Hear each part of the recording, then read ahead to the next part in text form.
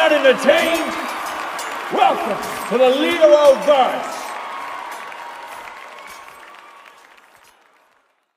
Hey everybody, welcome to episode number 5, where you come into my universe, but you're the center of it. Today, I have Jessica with us. Hello, Jessica. Welcome to the Leoverse. You're the center of it today. Hey, I'm doing pretty good. So, quick, if you would give 1,000 Mile, who are you? Like, what would you say to that? Like, how would you describe yourself? I would describe myself as someone who is constantly seeking new experiences, life experiences. I'm a little bit of a wanderer. I like to move around a lot. I just like things ever changing.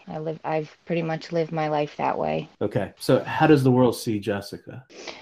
I think initially people see my short hair and think dyke, and then when they look a little closer, they see, femininity, earrings, jewelry, feminine clothing, maybe some heels, and then they're not sure. And then it's just not very interesting, so I pretty much slide through and just pass as just another regular white woman. So now you bring up the word, I don't even want to use that word. I consider the D word to be equal to the N word, and I would never use it. I can understand in your own culture of being a lesbian. Is that fair to call you? Yeah. I guess, is queer, can you use queer too, or is that queer is pretty much interchanging. It's for anything outside of the normal, I think the term is used for. Because like I'm a heterosexual man, so this LGBTQ plus, and then we add new letters to this. It gets a little confusing for heterosexuals who are outside of that community looking in. Hey, I didn't get the memo that now we added the plus as a catch-all. When did that get added? That stuff's never communicated. So it's just weird to me that these things are always fluid, but not really communicated. And then when somebody questions it, there's like, oh, you're transphobic, you're homophobic. That could be not the case for some people. It's just, I wasn't educated, or I wasn't exposed to that. And you can't hold somebody to a standard that they weren't raised to, but you can educate. And I'm trying to use this platform to help educate. My cousin Michael, who went by Michelle, I guess like ever since a kid, we always knew he was different. He had a hard life, or she, excuse me, because she's a trans, passed away due to a drug overdose, heroin laced with fentanyl. So I kind of feel bad, and I wish I had that time to talk to my cousin about, being trans, the pain that I can imagine them going through to need the drugs to, I guess, numb themselves through the world. And I'm afraid that, so many people, because they have these issues, numb themselves to get through life. You get what I'm saying? And unfortunately, that is the story of most LGBT people, is drug addiction, suicide. It's hard. The world, the way it is today, is so completely different. And I'm only 32 years old. It's so completely different than when I was growing up in relation to LGBT issues. Kids today that are born knowing that they're not quite heterosexual have such a much better chance in this world today, because it does. You go, when you're a kid and you're not like everybody else, you start to hate yourself, and you start to hate the community that tries to embrace you. And sometimes drugs is the only way, or you just want to die because it's just all too hard. As human beings, all we want is to be loved. That's at the center of everything. And when you're growing up feeling like you're different and you're unlovable, that your parents will not love you anymore, it has a massive effect on the psyche of children when you have that feeling. So your cousin's story is tragic, and it's hard to hear, but it is so many people's stories in this community. You grew up here in Baltimore, so I would say a very religious Catholic family. Yeah. Would you agree with that? You went to Catholic school. Yeah. So can you tell us how that was for you growing up? Did you always know that you were part of the LGBTQ? I knew something wasn't right. I didn't know that it was something that I could ever be. I didn't know what gay was. Like, I remember when I was like 8 or 9, and I would say my prayers before bed every night, and I would just pray that God would make me a boy because I liked girls. I didn't know that I could be a girl and like girls. I thought I had to be a boy, and I've never had any issues with my gender identity. I love being female. I have no intention to be male at all.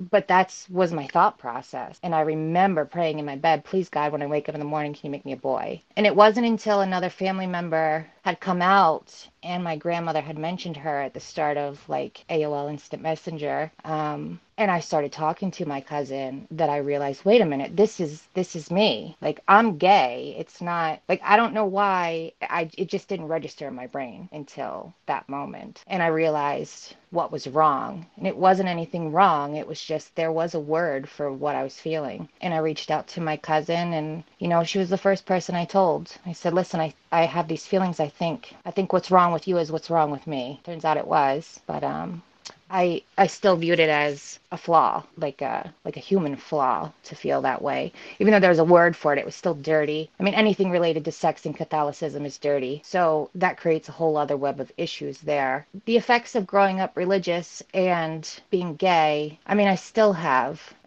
weird feelings about it. I'm still not entirely comfortable in my skin in public if I'm with my partner. I have that little, I don't know, that little voice in the back of my head that says I cannot hold my partner's hand when I'm walking down the street. But How has your relationship been with the religious side then? Still the Catholic culture, or have you decided to branch out and try other religions or other denominations of Christianity? Not really. I have turned completely away from Catholicism. I lost my faith in God so many times. I went down the addiction road too for a very long time. I've been clean for almost 6 years now. I'm just now starting to find my faith again. That's something that I'm currently exploring right now. I don't know what I believe. There's something bigger than us. I don't know that it's the Catholic God. I do love Catholicism for the ritualistic parts of it. I think rituals in religion it's like this new age philosophy of like manifesting. That's all religion is. It's all the same thing. We have rituals in Judaism, Catholicism. There's things that you have to do, and that is basically manifesting. That's what prayer is. It's all the same thing, tiny differences in what we choose to call God. I can't really answer that question because I'm still figuring that out and how I feel about it. Yeah, I've gone through that journey myself, a higher power, but I lose faith in organized religion because man is corrupt. Because a religion to me is dictated by man, which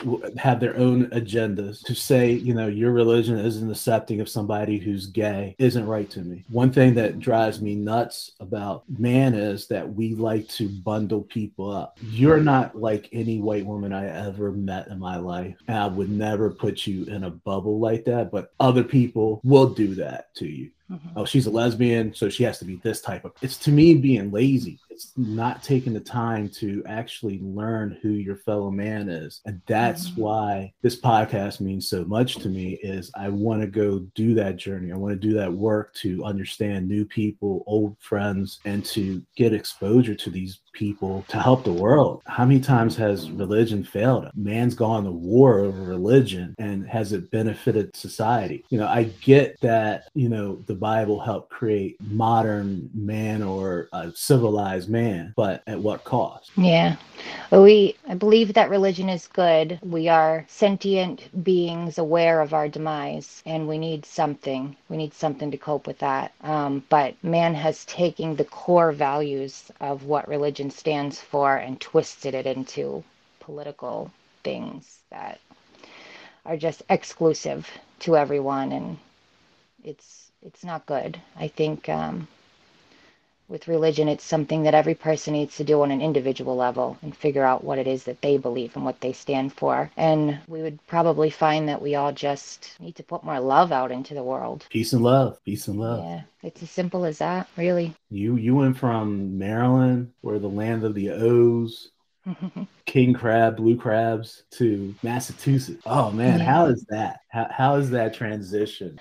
So The whole New England area can pretty much be grouped together. All the states are pretty similar. Rhode Island's a lot of fun, and it reminds me of Baltimore a lot more. But from Massachusetts up, it's all pretty much the same. The first thing that I noticed is how white it is here. It's growing up in Baltimore, you see so much diversity. There's so many different types of people. And as a white person in Baltimore, you do not feel like you are inherently the majority of people because it's so diverse. When I came to Massachusetts, I think it was 2 years before I seen another black person. And I looked twice because I was like, wait a minute. I hadn't realized I hadn't seen anybody other than a white person until that moment. And now I really recognize it. Not too far away from the town I live in up here is a town called Quincy, which is mostly Asian. And it is like, I mean, the signs on the buildings are written in different languages, like different Asian languages too. I don't know if they're mostly Chinese or Vietnamese, but that's the only heavy area where it's actually diverse. But in terms of people with different skin color,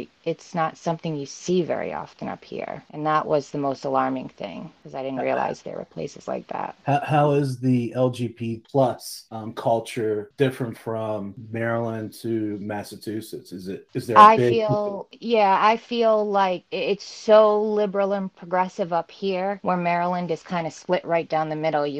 It's a Democratic state, but you have so many people who don't feel that way in Maryland. Up here, it's mostly progressive, and LGBT issues are at the forefront. I feel completely accepted here. I don't feel weird in any way. And then we have Provincetown, which is like gay central of America, where you are coming into this. Like when you go into Provincetown, you know that this is a gay community. And they tell you if you have an issue, you can't come into this establishment on all the signs there. It's the most inclusive place I've ever been to, and it's the only place I've ever been to in my life where I felt completely like I belonged. So any gay people, go to Provincetown, like get that experience. It's like stepping into a different world.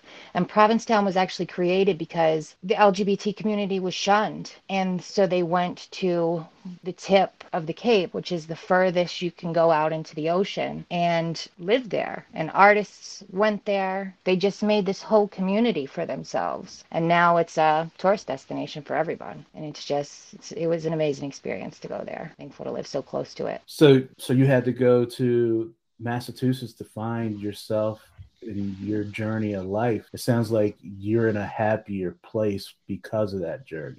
Oh yeah, definitely. I was so bad into drugs in Baltimore.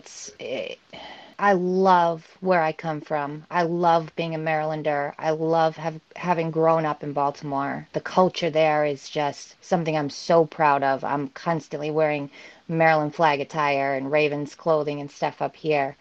But for me personally, I had to leave. I had to leave to become a better person. There's drugs here. Cape Cod is like the heroin central of America, but you don't see it. It's not like Baltimore where you can just look out your car window and there's somebody high or a drug dealer or something. It's not like that at all here. Everything is very private. So for me as an addict, not having access to seeing that has helped me on my path to stay clean. And then also with the gay thing, living here, I feel much more comfortable than I ever did in Baltimore. I feel much safer. I feel like the people up here were educated in a more progressive way on issues pertaining particularly to me. So I do feel like I'm in a much safer space to be who I am openly. I need help moment. There wasn't one. I was in such a mindset that I was just basically waiting to die. My drug use was just me being too scared to kill myself. I was just hoping the drugs would do it. And I did. Fentanyl started coming into everything, and it's like every time I did drugs, I would OD and be Narcaned and go right back to it and be upset that they even brought me back. And then I met someone online, fell in love, and I was like, well, maybe there is something worth living for. And I had no ties to Maryland that I felt I needed to stay there. So I jumped on a plane and I moved up here, and I never touched drugs again. That is not, I mean, I know it sounds like it was such a simple solution just to stop, but I literally had to change all the people, places, and things in my life. I could not have done it another way. Network of friends try to bring you back or did they just let you go? I don't think that they tried to bring me back in, and I'm still very good friends with a lot of addicts still today in Baltimore that I regularly speak to, but it was a temptation for me. It wasn't them trying to get me back. It was me wanting to go back. It's like a little alien in your brain that it just latches on and makes you make bad decisions. And it's never quiet. It's loud and it consumes your thoughts. So unless I made it physically impossible to go back, it wasn't going to work. I'm happy that you did that and had that discovery because Yeah. you're a good person. Yeah, I believe so. I've always enjoyed talking with you, watching your Facebook. I know we don't get to talk as much anymore, but you seem so much in a happy place. So many people that I've talked to, they give that facade of they're in a happy place, but they're not. Hmm. And it's just sad to see when you see people like just making it, and there's more to life than just making it. You spend it's like going to work every day. If you're unhappy doing 8 hours, how are you going to have a happy life? Yeah. You got to make change in your life that betters yourself, and sometimes that's going to come at a price to friends, family. You just got to escape those, and you got to understand what's toxic in your life, and it's going to make your life better, because the only way you can make other people happy is making yourself happy. Yeah. And it didn't come without a price. I have completely abandoned my relationship with my entire family, but I had to. I had to do it in order to survive. And it does hurt to think about it because I was at one point very close with my family, and I would see you at certain times when the family would get together, but I had to just I had to leave. It's so hard to have those conversations with family. You kind of want to stay private, but you want to share it too. But you don't want to turn people off because some people are just so judgy. I totally Mhm. understand that. It's like, well, you can still do what you're trying to do here, but you don't know somebody until you walk a mile in their shoes, and that's what I think a lot of us fail to realize. Mhm. Because my experiences as a black man, it's been rough, but get knocked down 9, get up 10. Mhm. That's what we all have to do in life. So, how do you see yourself now? I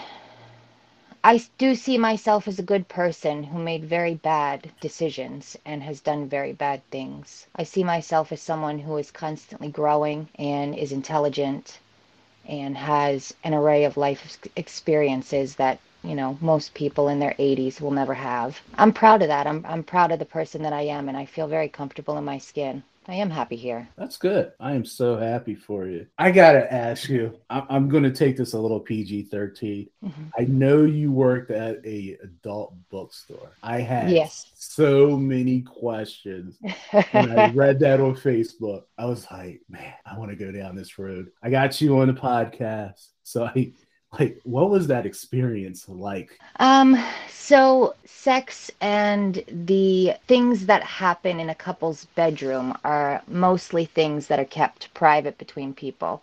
But when you're coming into this store as a couple and you're speaking to the person that works there, who was me, for me as the person who worked there, it became such a regular thing that it was like talking about the weather. And I think that made people more comfortable and willing to open up, because I think sex is something that should be talked about freely and openly. It's not dirty, it's not impure, we're animals and it's a part of who we are. Sex can bring intimacy to a relationship, and it's important, and it's something that should be a priority. People, you'd see so many different people. You'd have people in the middle of the night that would come from the bar that just wanted to hook up with each other and find something fun to buy. Or you'd have the couple that were trying to spice things up. Or you'd have someone alone that was just trying to figure themselves out. So, on one hand, it was just a sex toy store. On the other hand, it's big, and I felt that sometimes I really helped people, people who were nervous, had never been in a store like that before, and were trying to explore their own bodies. To have someone who can make you feel comfortable in that situation and help you find yourself is, I felt like I was doing something good, even though it was dirty, or viewed as dirty. Nah, man, I get it. We've all had those jobs that were like, oh, this is a little taboo, or we've been in Yeah. situations where, oh, this is taboo. Did I make a wrong turn or somewhere? Or you knew you were going down that turn, and it's like I'm going down it. So Yeah. I get you. You went to school here. You went to medics. Can you talk about that? People, understand that because I always was curious about that. It was just a trade school. I did the medical assisting program there. I've always pretty much fell back onto that in my life. I'm glad that I went and completed that. Right now I work for Blue Cross and Blue Shield. I am grateful for, going to school there and being in the medical field for so long because my real dream was to work for a medical insurance company, and I love figuring out problems with claims and all of that stuff. I don't know, I like the tedious stuff.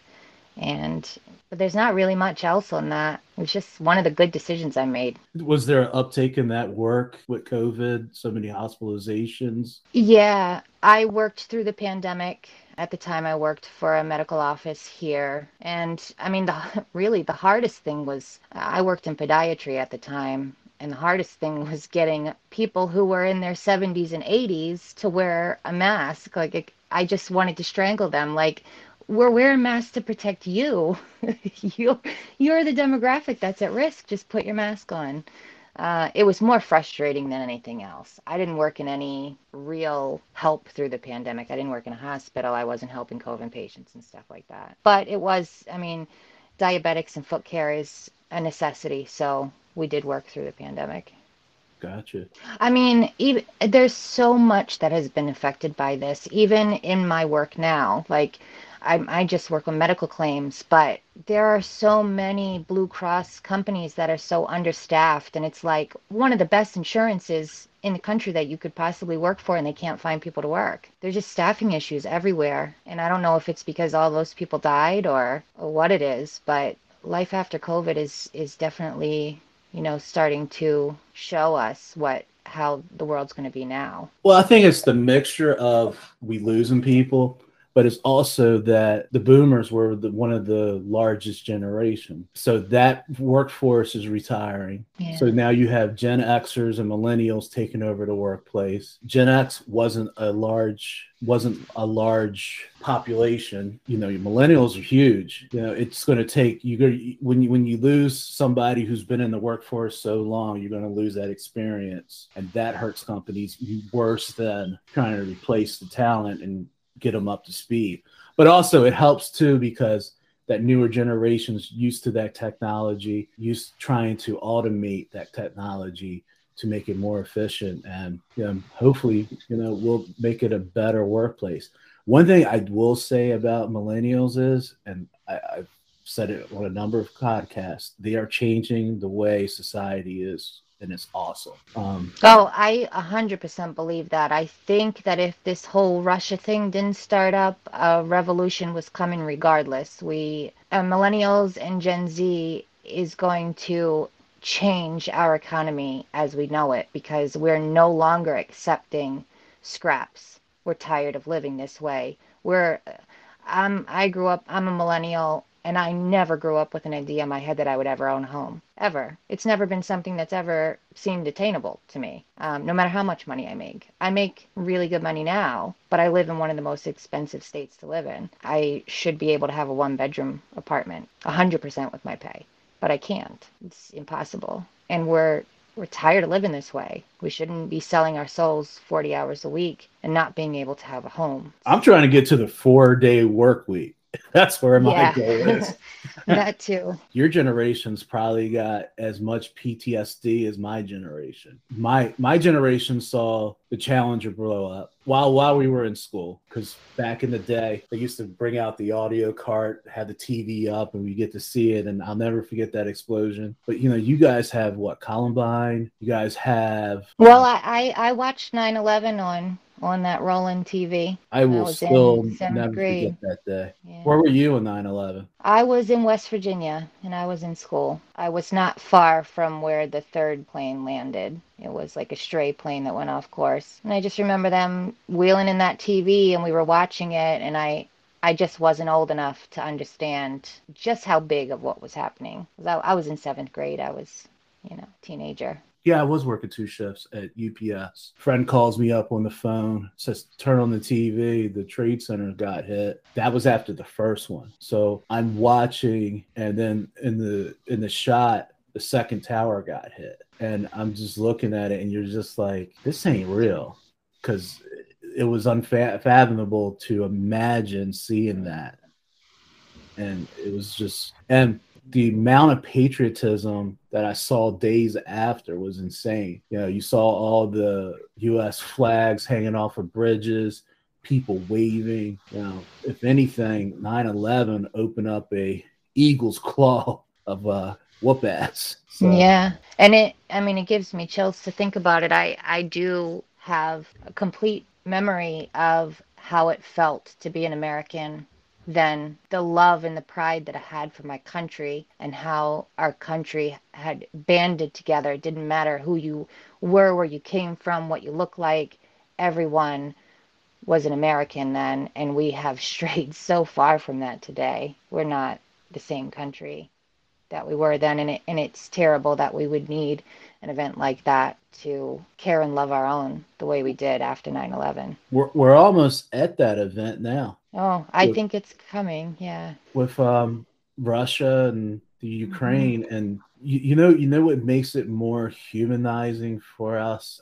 All I think it is being able to see it live on TikTok, news media, and everything. It's just like, wow, these people are suffering. President Biden's coming from with not wanting to send American troops in. He's had a son who served. I question, is that the right move with him?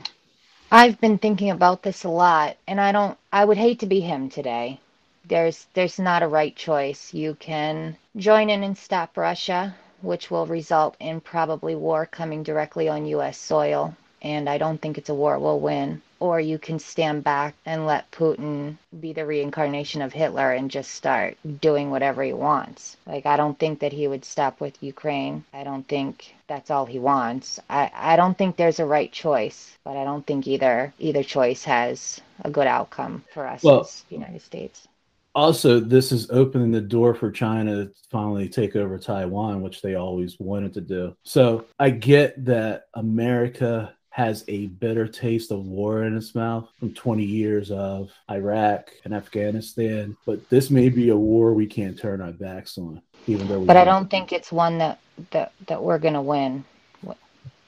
I think that's the hard part. I think this is going to be a war for the ages. Scary times we live in right now. Yeah, absolutely. And also Putin threatened to use nuclear weapons.